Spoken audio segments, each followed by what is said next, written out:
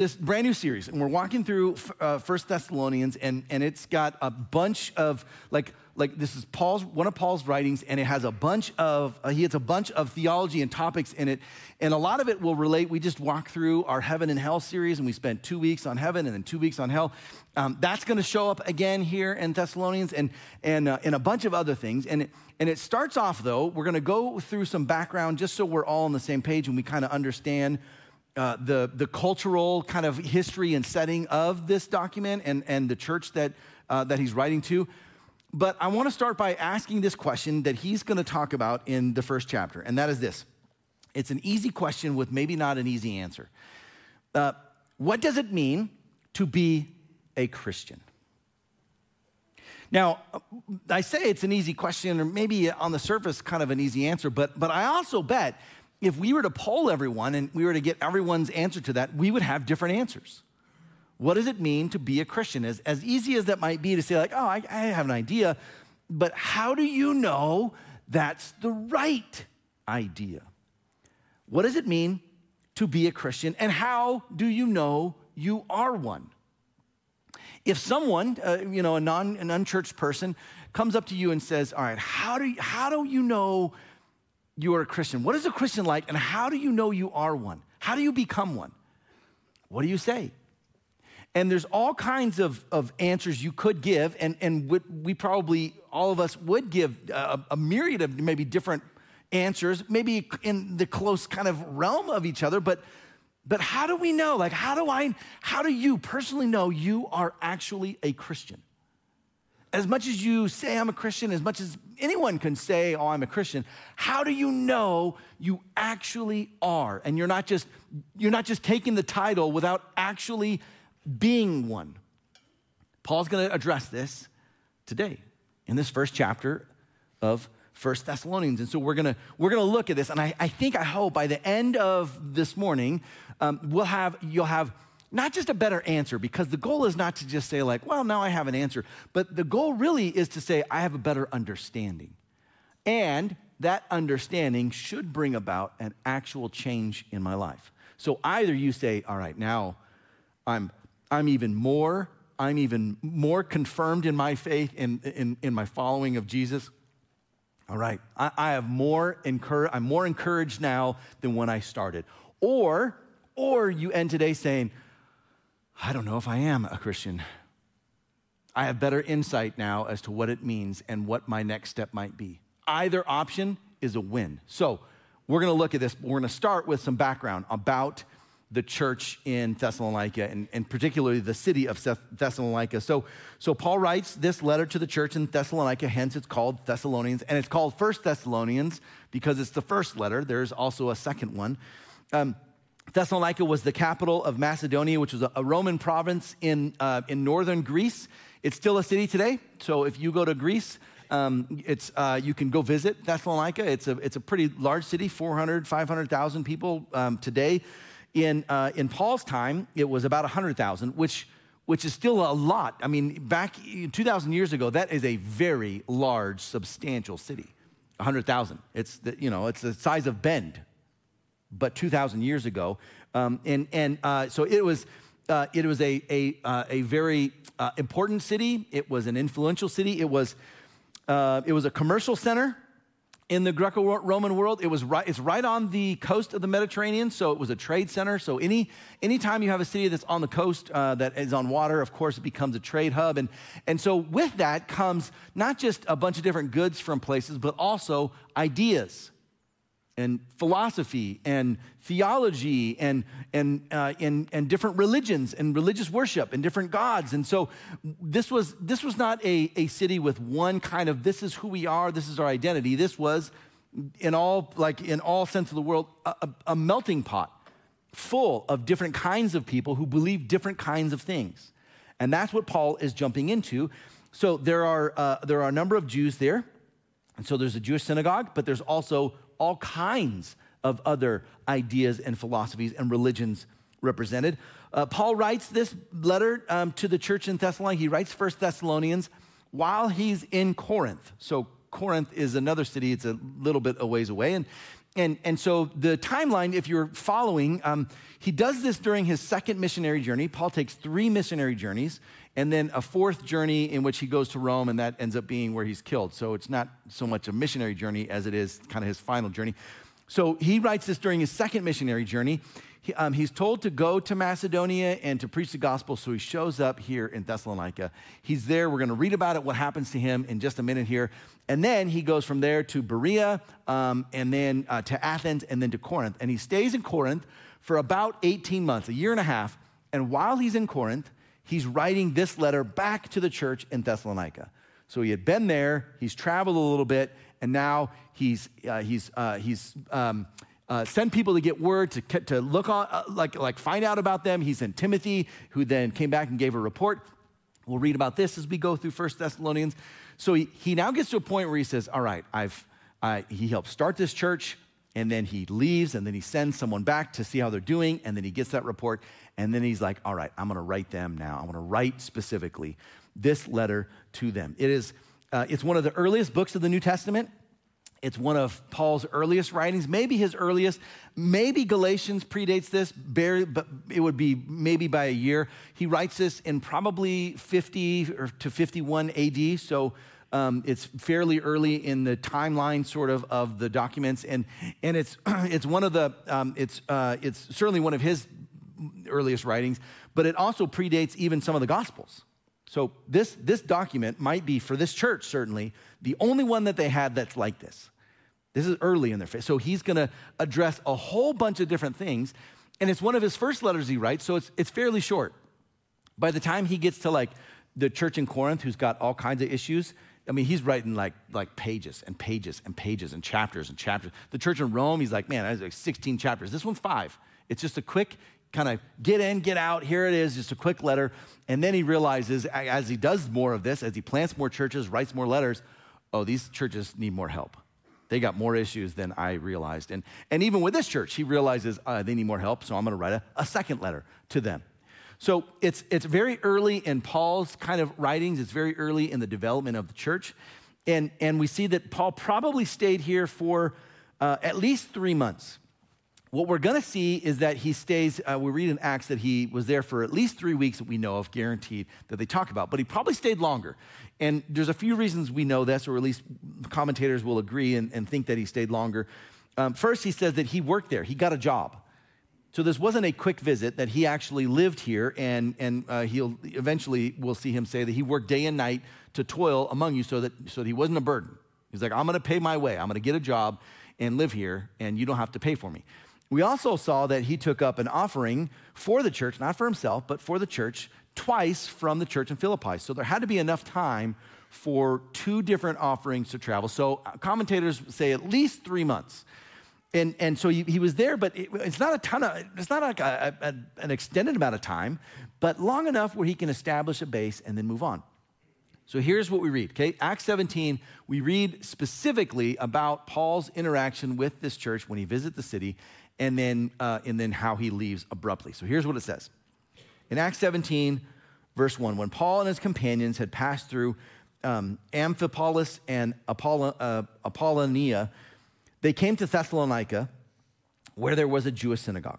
So whenever it says there was a Jewish synagogue, that means there was obviously a Jewish population. Not every city had one, but there's a large enough Jewish population that they had a synagogue. As was his custom, Paul went into the synagogue, and on 3 Sabbath days, he reasoned with them from the scriptures. Sabbath days are Saturdays, so for 3 Saturdays, 3 weeks, he went each Sabbath to the synagogue to preach, to reason with them about his message. And here's what he says. He reasoned with them from the scriptures, explaining and proving that the Messiah had to suffer and rise from the dead. This Jesus I am proclaiming to you is the Messiah. So he goes and says, all right, I'm going to preach Jesus each of these Sabbaths in the synagogue, because he's going to the Jews he would say, I would go to the Jews first and the Gentiles, because, all right, I'm going to preach about their Messiah to them and see how they respond, and then I'm going to talk to Gentiles. And so he goes, and he does this. As is custom, this is what he does in this city. All right, now let's see what happens. Some of the Jews were persuaded and joined Paul and Silas, as did a large number of God-fearing Greeks and quite a few prominent women. So some Jews Some God-fearing Greeks are Gentiles, non-Jews, but they also wanted to serve the Lord. So we have Jews who convert to become followers of Jesus. We have Gentiles, God-fearing Greeks who decide to follow Jesus, and some prominent women in this city who then decide to follow Jesus. All right, so Paul and Silas are being pretty effective. Verse 5, but other Jews were jealous. So they rounded up, this is great, the language, some bad characters. They got some bad dudes, right? All right, we're going to round up some bad characters from the marketplace. They formed a mob and started a riot in the city. They rushed to Jason's house in search of Paul and Silas in order to bring them out to the crowd. So they know where they're staying. They're staying in Jason's house. Whoever Jason is, all right, that's where Paul and Silas are. So Jason is presumably, one of the maybe earlier converts, probably had a larger home that could house them, and so they're staying there. But when the officials did not find them, they dragged Jason and some other believers before the city officials, shouting, "These men who have caused trouble all over the world have now come here, and Jason has welcomed them into his house. They are defying Caesar's decree, saying that there is another king, one called Jesus." So they say that these people who literally have the whole world upside down, that they're causing trouble all over Paul and Silas, these two little guys, and now they've come here. And Jason, he's housing them. Can you believe this? And here's what they're claiming. They're breaking your laws here, Rome. They're saying there's another king, not Caesar, another king. And this other king, his name, they say, is Jesus. Verse 8, when they heard this, the crowd and the city officials were thrown into turmoil. And then they just their response is funny. They get so upset. They made Jason and the others post bond and then let them go. Like, we are so upset with you. Just give us some money and we'll let you go. So that's what they do. All right. Maybe afraid of what would happen with the city. All right. So we'll post bond, give us some money, and then they let them go. And then we see this, verse 10. As soon as it was night, the believers sent Paul and Silas away to Berea. So Paul and Silas now leave. Now, this is probably a few months have gone by. So there's some time in between the first 3 weeks where he's preaching, and then people become followers of Jesus. This is probably a few months. And then it ends really abruptly, and they just have to leave. That's the setting we find ourselves in, all right? So Paul starts this church. It's now Jews and Gentiles coming together to build a new church. He's with them for just a few months. How much can you do in a few months? And then, without even being able to say goodbye, he and Silas just have to leave. For fear of their life, they take off and they move on to the next city, on to the next city, on to the next city. Now, Paul is going to get word. He sends Timothy, and he's going to get word. He sends him to check up on the church in Thessalonica, and he gets word about what they're doing, and then he writes this letter. That's where we now jump in. So, what does it mean to be a Christian? We're going to see Paul discuss and answer these questions. And maybe for a number of us, maybe you're here and you would consider yourself irreligious or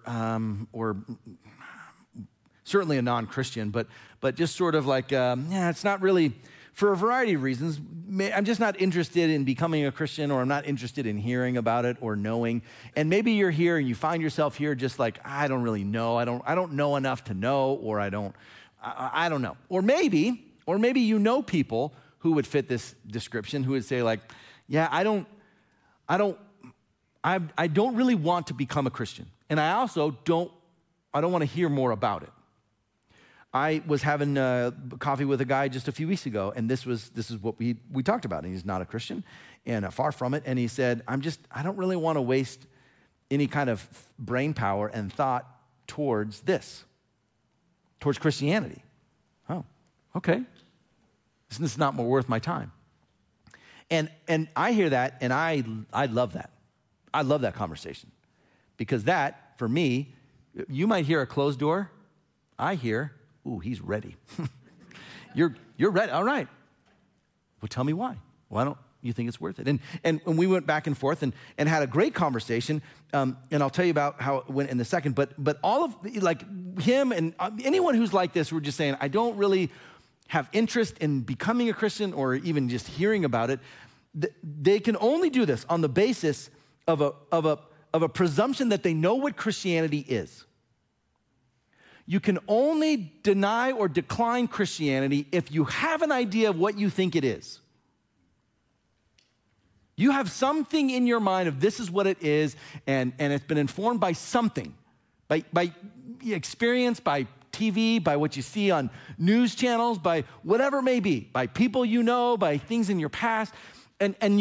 So anyone who is indifferent to Christianity can only be indifferent if they think they know what it means, what it is. Oftentimes what I'll hear from people who are not like in church now or not religious or certainly not Christians, they'll say, oh, I used to go to church.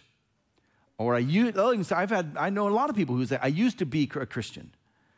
And something happened. It didn't work for me. I didn't enjoy it. It was forced on me. I had a bad experience, had a run-in with someone. There was something that was either traumatic or offensive, and I just realized I don't want to do this. Whatever it is, something happened in the past, and that has informed their idea of what a Christian is. And my response to that, and even in this conversation I had with this particular person, they had a history with Christianity when they were younger, and my response is this: hey, I get that. And if your understanding of Christianity was my understanding of Christianity, I don't want it. I'd be out. What you think Christianity is, I reject. I don't want nothing to do with this. I remember he was, kind of shocked, like, I said, I wouldn't be a Christian. I don't want to be a Christian if that's what a Christian is. And he has no framework to understand, well, what else could it be? This is what it is. But you are one, but you say you don't want to be one. All right. He's intrigued, right? So are you. And I said, what if Christianity is not this, what you think it is, but what if it's something entirely different? And what if the thing that it is something much more, not even just appealing, but it resonates with you as much more true and deep down in your soul where it really is different than this thing. And how do you know that the people that did this, or your understanding, how do you know that they're Christians? That they accurately represented what it means to be a follower of Jesus? When you went through that traumatic experience, when that thing happened to you, when you saw these people and these religious leaders and they're hypocritical and they're judgmental, if that's what it means to be a Christian, I don't want that. But my understanding and experience of Christianity is something totally different.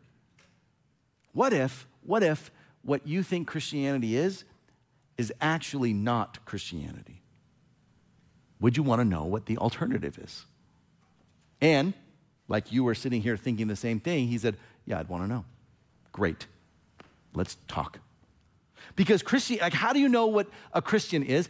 And is it just simply because you have a presupposition of what you think it is, or based on your experience, that you can't be indifferent to something that is appealing, and you can't, the only reason you can be indifferent is because you don't want it. I don't want this thing. All right. So, what does it mean to be a Christian? And how do you know you are one?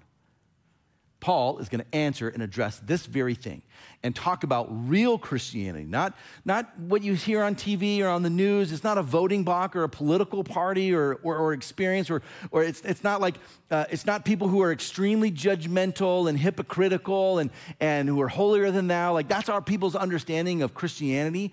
It's just used as a power and influence. And I'm looking at this saying, this is not biblical Christianity. This might be American Christianity. It's not real Christianity. It's not what I signed on for. It's not biblical Christianity that follows Jesus and who he is and what he wanted. This is something entirely different, and I don't want that. I don't want this. So what is this thing? How do I know I'm a Christian? Let's jump in. Okay, 1 Thessalonians chapter 1, verse 1. Here it begins. Paul, Silas, and Timothy. This is they're putting their names on it. They're all together. Paul's writing this, and he's like, I got Silas and Timothy here with me. To the church of the Thessalonians in God the Father and the Lord Jesus Christ, grace and peace to you. He begins, as he almost always does, with grace and peace, some sort of salutation, welcome, and to those who are loved by the Father and who have put their faith in Jesus. Grace and peace. And then he reveals his pastor's heart. So he really does care about them. Verse 2, we always thank God for all of you and continually mention you in our prayers. Here's what he's saying. I am always praying for you. I'm mentioning you all the time, continually in my prayers. We remember before our God and Father, and he lists 3 things: your work produced by faith, your labor prompted by love, and your endurance inspired by hope in our Lord Jesus Christ. He gives this popular kind of triad that he brings up a lot: faith, hope, and love. And he mentions specifically with them, hey, we remember your faith and your love and your hope, all in Jesus. All right, so now he jumps into the bulk of the letter, of the first chapter. So how do I know I'm a Christian? All right, here it is, step 1. We're going to give three things that prove and that are evidence that you are a Christian. Number 1, you know you're a Christian if you believe the gospel. Whatever the gospel is, you said, I believe in that. And not just I understand it to be true, I've put my trust in that. I had someone after this last service say, hold on. Don't you have to start with belief in Jesus? I said, well, sure, but that's not enough. There's plenty of people who believe in Jesus and talk about Jesus and like Jesus. The gospel is something different. The gospel is what Jesus did and why. The gospel is his life, death, burial, resurrection, and then the power that comes with that to forgive people. That's different than simply saying, oh yeah, I like Jesus. He seemed to have a lot of nice things to say. No.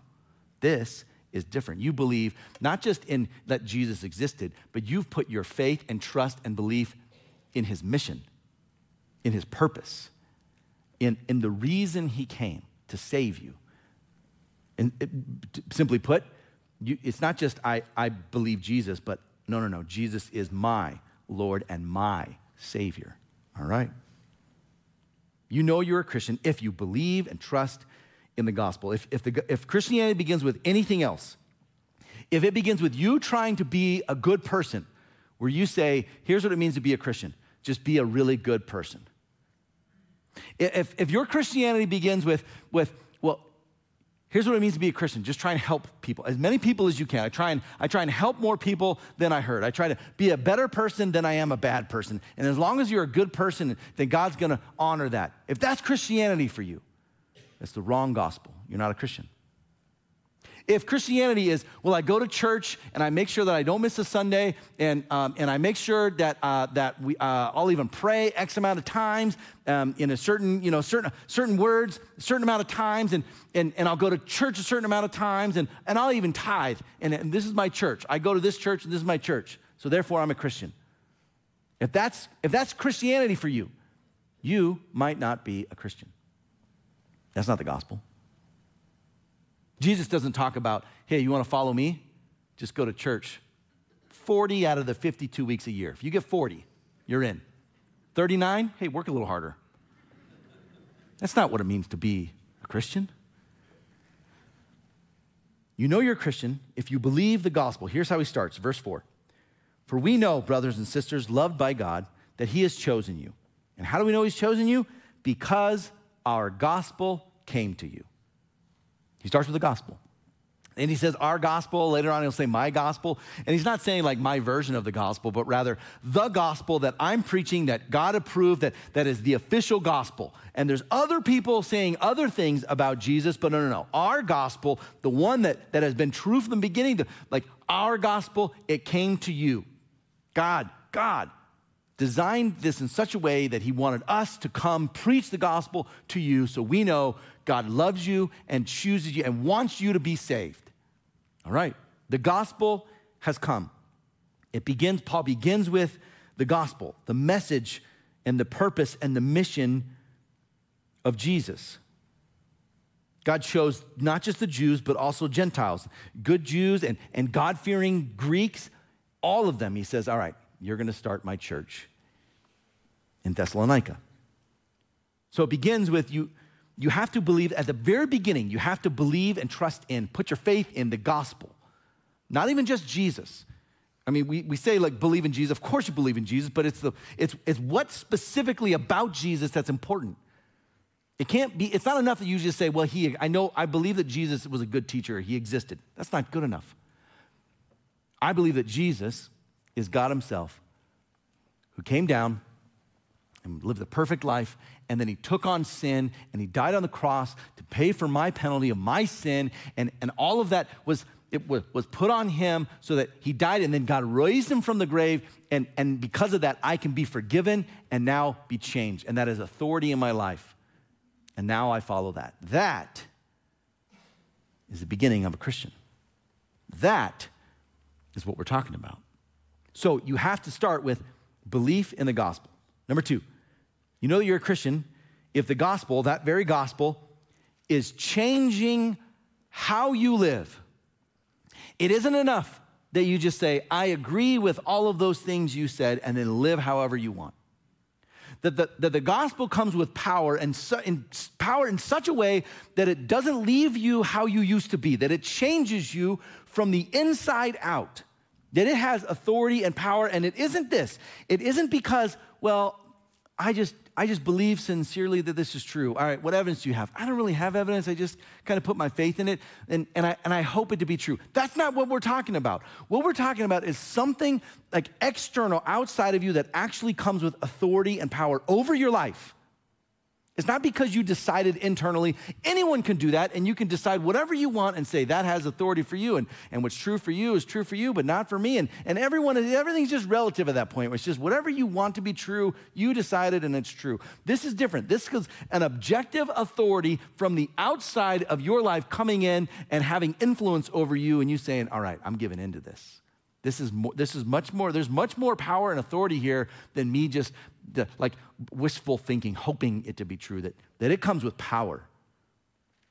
A Christian is someone with whom the gospel has become a power, the power to change the deepest part of you, the entire direction of your life. Here's what he says. You know that we lived among you for your sake. Verse 4.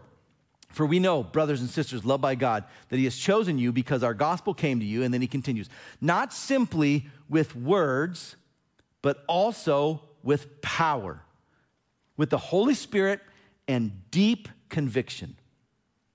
The gospel came, and he's like, it isn't us just saying things and you say, yeah, I think that makes sense, that's true. But it came with power, and the Holy Spirit comes, and they have a deep conviction. Okay, these are the words of God himself. This is life. The gospel is truth. And then he says this, you know how we lived among you for your sake. You became imitators of us and of the Lord, for you welcomed the message in the midst of severe suffering with the joy given by the Holy Spirit. And so you became a model to all the believers in Macedonia and Achaia, and the Lord's message rang out from you, not only in Macedonia and Achaia, but your faith in God has become known everywhere. Here's what Paul is saying. All right, the report we got and our understanding of who you are and your faith, the gospel came not with just words, but with power and with deep conviction and with the Holy Spirit. And this changed you so much so that you became imitators of God himself, and that your testimony now is spreading everywhere, not just in your region, not just like in your country, but everywhere. Everywhere is talking and hearing about your faith and how you guys latched on so quickly and you grew so much. And I'm so encouraged with the report I got that you kept the faith, you kept hope, and you kept love, and that this faith in God has become known everywhere. This isn't saying I simply choose to believe without evidence, and this, I hate this, by the way. I hate, if you've said this, forgive me. Please don't be offended. Well, don't be too offended, but here we go. When someone says you just have to have faith, what? You don't do that in any other part of your life. Just have to have faith. No evidence, no proof, no reason. Just jump in. What? You just have to have faith. No, you don't. You have to have good reason that the thing you're putting your faith in is actually real, is genuine, that this is trustworthy. And he says, we have this. We have that. It's not just blind faith that you just decide, but the gospel comes with power, and it changes you from your core that, no. This is like, it comes with a deep conviction that nothing in this world can break. Not the severe suffering they're experiencing, not the circumstances, whatever they're going through. He's like, you guys can withstand it because, not because you've chosen to believe a path that maybe is true or maybe is not, but no, it came with power and it has changed you in your core. That kind of faith, he says, all right, that kind of faith is contagious. That kind of faith is what people want and are drawn to. That kind of faith is what people notice in you and say, all right, there's something different.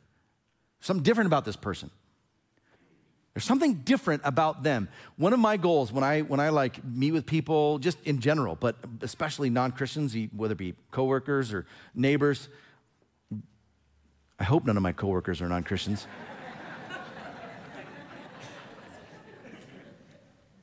Do you guys know where Andy is? Is he? I'm trying to think. I don't know the last time I've seen him in church. No, I'm just kidding. I get so many people who talk about, and maybe this has been your experience. They talk about how they meet Christians and they're just turned off. They're so judgmental. They preach forgiveness, but they're the most unforgiving. They're hypocritical. And I say, you know what? You're right. A lot of them are. I'm not even going to try to defend that because I know some that are hypocritical and judgmental. And my response is always, you know what? My goal, my interaction with this person, whoever it is, isn't that I defend all Christians everywhere. I don't even want to try. It's not even on my to-do list of like, I'm not even going to give any effort to try and defend all Christians.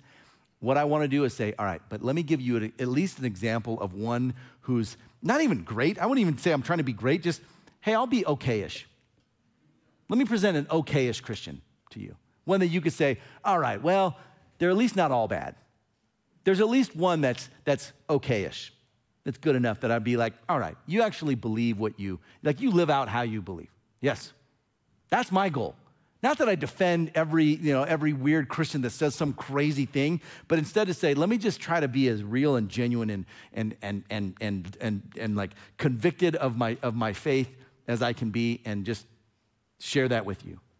Let you see that.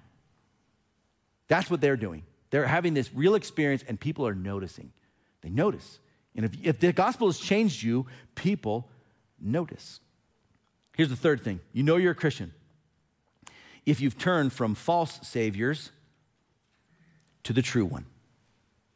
You know you're a Christian if you believe in the gospel. You know you're a Christian if the gospel is currently changing your life. Not that it changed your life, 30 years ago I went through this change and now I've done nothing since. No. That the gospel is actively, continually changing. That Jesus and like what he did on the cross and the authority that he has and the Holy Spirit is now a part of your life, and it's currently changing you actively. And then the third thing is, you turn from all the false saviors of the world to this true one. Here's what he says. Verse 8, therefore, we do not need to say anything about it, for they themselves report what kind of reception you gave us. All right, you have this perception, and then this reputation precedes you, and it's amazing. And then he says this, they tell, the report that we got, they tell how you turned to God from idols to serve the living and true God, and to wait for his Son from heaven, whom he raised from the dead, Jesus, who rescues us from the coming wrath. These are themes that he's going to talk about in the rest of the letter. He kind of intros them here, but he says this. The report we got is amazing, and we don't even need to talk about it, but here's what we know. Here's what we've been told, that you turned from the old idols of your life to the living and true God. Now let me tell you something that's true of everyone, and no one tells you this. Nobody tells you this. You don't grow up, no, your parents don't tell you this. Like, certainly schools don't tell you this. The culture, your job never tells you this. But this is, like, nothing is more truer than what I'm about to tell you right now. And you're not going to like this. You're not going to want to hear it. You're going to probably squirm a little, but this is true. You are a slave to something. Every one of you. Every person who's ever existed is a slave to something. Well, hold on. We live in America. This is freedom. I'm not a slave to you. I'm as free as I can be. No. You are a slave. You have a master. You might have a few masters. You might be enslaved to a few things. And here's the catch. You get to decide what you're enslaved to, sort of, indirectly at least. You don't decide the thing, but you decide how much authority and control this master has over you. Let me give you some examples. right? We can be enslaved to our stuff, our possessions. You live a life, you can live your entire life from when you were born to when you get out of the house to when you have a family and maybe have grandkids, and then at the end of your life, your entire life can be centered around stuff. Just accumulating more stuff. That, ready? That has become a master over you. You are a slave to more and better and newer possessions. No one will tell you that. In fact, what they'll do is they'll actually breathe life into that and say, oh man, you love stuff? We have new stuff. In fact, we'll show you commercials about this new stuff. You're gonna see a lot today. You're gonna watch them, and you're gonna laugh, and you're gonna think, oh, that's creative, and you'll go on the websites, and the whole goal is that you buy their stuff and get more things. It's subtle, but it is mastery over you. Maybe for some of us, you're like, I'm not a slave to possessions because I don't have many, so I guess it's not a big thing. But here's another thing, ready? You can be enslaved to the approval of others in your life. That you live so that other people will either recognize you or give you any amount of subtle praise. Any amount. Wow, you're so amazing at this thing. I wish I had your family. I wish I had your outlook. I wish I had your kids. I wish I had whatever it is. I wish I had responded to you. Man, you're just, man. I wish I had your house. You have such an amazing XYZ life, whatever it is. And here's what happens. That thing that sounds great, that compliment you get, here's what it does. Ready? It just adds fuel to the fire of needing more approval from more people. And worse, any disapproval, any criticism is like crushing to you. You live your life under the mastery of pursuing the approval of others, and it has gripped you. Maybe it's this: you can be enslaved to success. For those of you who are in business or you're pursuing a career and always growing and always taking the next step and always taking the next rung on the ladder or the next thing or the next investment or the next whatever it may be, the next, like building my business to the next level and invest the next amount of, all right. And here's what happens. Your life is defined, and here's, ready? I hope you're sitting down. You see your self-value and your worth as defined by your success. The more successful you are, must mean the more valuable you are. And if you aren't successful, that means you aren't very valuable. So you become what we call workaholics. And you work the extra hours and you put in the extra time and you neglect the family. And I know a lot of guys who pursue success and in the process lose their families. Because wife doesn't want that. Kids don't want more success. They just want dad. They just want you. And instead, you sacrifice your family on the altar of more success. More, just more. I watch, I'm sure you do too, Shark Tank. You guys watch Shark Tank? You ever? I admit I bought a few things. They got me. And one of the guys on there, super humble guy, his name's Mr. Wonderful. This is what he calls himself, and it's like, okay, yeah, you're definitely... And I remember watching an interview with him, and this guy's got more money than he can spend, millions and millions and millions and investments and all kinds of stuff. And I remember seeing an interview, and they said, all right, so how much money do you have? He's like, I've got some money. And then they said, well, how much do you need? How much do you need? Right? How much is enough? How much money is enough? And this was the response. Just a little bit more. He said that. He has more money than you or than all of us could spend. And he says, I just need a little more. I need a little more. Because money has become the master, and he serves that at any cost, whatever it is. We can be enslaved to our insecurities. If there's things that you're insecure about, guess what? You will live your life based on and out of those insecurities, and they will master you. We can be certainly a slave to our addictions, and any kind of addiction. I'm not just like substance, although that's an easy one to point out, but any kind of addiction whatsoever whether it be a particular relationship that you keep, an unhealthy relationship you keep coming back to, whether it be social media and the pursuit of always looking better, or maybe be a pursuit of like the internet and sites you go on, or food, or actual like substance. Our addictions become the things that control us. All of these, whatever it is, whichever of these, and there's countless others that have like mastery over that, things that we live for, they control us. And we give immense amount of authority to them in our life. And they become the things that direct our daily decisions, that give us, they're the things that we hope and plan our future around and for. And Paul mentions specifically these things for them. And here's the catch. Again, so no one tells you that you are a slave, because that is a no-no. But you are a slave to something. Something is mastered over you. Everyone has something. And then what they don't tell you is whatever that thing is, it's all false promises of false hope. It can never be attained. The more possessions you get, the more you want. The more approval you get, the more you need to keep feeling good. And any disapproval feels terrible. So you'll do whatever it takes to make sure you always get more approval. The more success you achieve, hey, this is going so good, let's double it. I want more. Let's pursue more success. The more you live in your insecurities, the more insecure you become. The more you lean into addiction, the stronger power you give it. That no matter what it is, it can never be attained, and what happens is you give more authority and control to that. Here's what Paul says about this specifically. In Romans chapter 6, he talks about us being slaves, and you're a slave. No, non-Christian Christian, you are a slave to something. Here's what he says. When you were slaves to sin, you were free from the control of righteousness. When you were slaves to all of this other stuff, you didn't need to be controlled by righteousness, by right living. You weren't even worried about it. You were just living your life.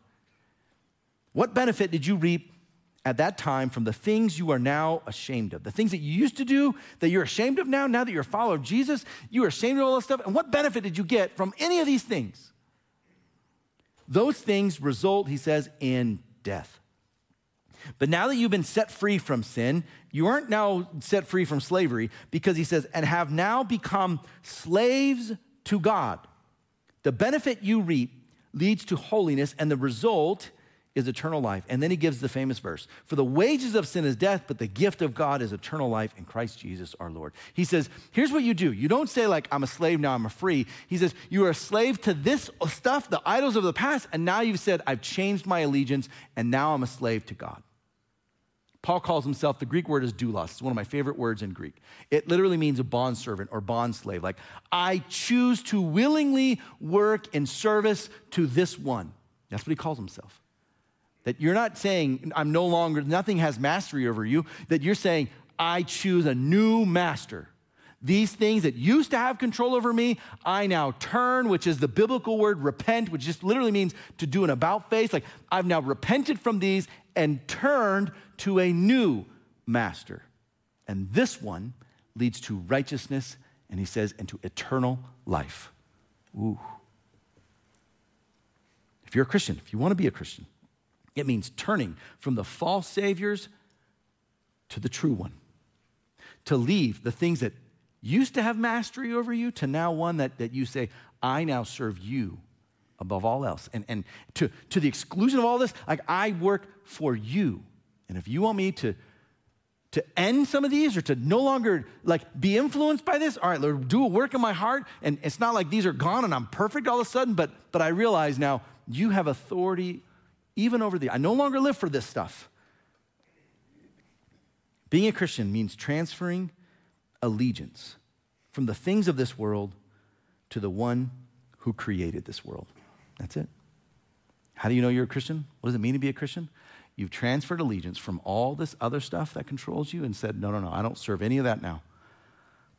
I've transferred my allegiance to the one who created the world, to my Savior. That person, the person who's living that kind of life, is not the one who is going to walk around being hypocritical, judgmental, accusatory, holier than thou. I'm so much better than everyone. That person has a better understanding, a better perception of who they are as a sinner who is in need of a Savior. And it's by grace alone. I've done none of this. I've done nothing to save myself. All I can do is tell others of the same good news that I've found, that has come and chained and gripped me. You no longer live for yourself and the things that previously had mastery over you. Instead, now you place your faith and your trust, your life in the gospel, the life, death, burial, resurrection of Jesus, the purpose and mission that he came to save you. Ooh, that kind of person is different. That kind of person who lives their life now as a servant of him is different. And that kind of person, that kind of Christian, ooh, that's attractive. That's appealing. That's someone that is different. That's not this political, judgmental kind of Christian who's making claims about it. No, that kind of person is now living holy in service to God, whatever it looks like, whatever it takes. If you do that, he says, you cross over from death to life. Thus, he begins his letter to the church in Thessalonica by talking about what it means to be a Christian and how they have done it. So for us, maybe that describes you. Great. Maybe it doesn't describe you.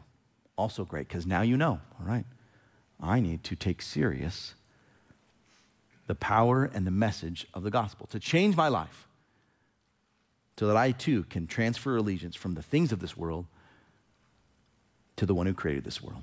Will you stand with me? And then we'll pray and worship together here. So Jesus, we thank you that you are moving in our lives, that you love us and that you have changed us and continue to change us, and that the gospel is not just words on a page that we put our name to. We say, I agree with these statements. The gospel is so much more. The gospel is power and it comes with authority to change our lives. That when we decide to transfer allegiance from the things of this world to the one who created this world, that when we turn from the false saviors to the true one, that you really do change us from the inside. And what it means to be a Christian is not defined by how you act or how you vote or even how you treat people. It is defined by the transformation that you do inside of us. So help us, Lord, to live out our faith. Help us to live out this power, this conviction of the Holy Spirit that we have. And may we share the good news with as many people as we possibly can for as long as we can. In Jesus' name we pray. Amen.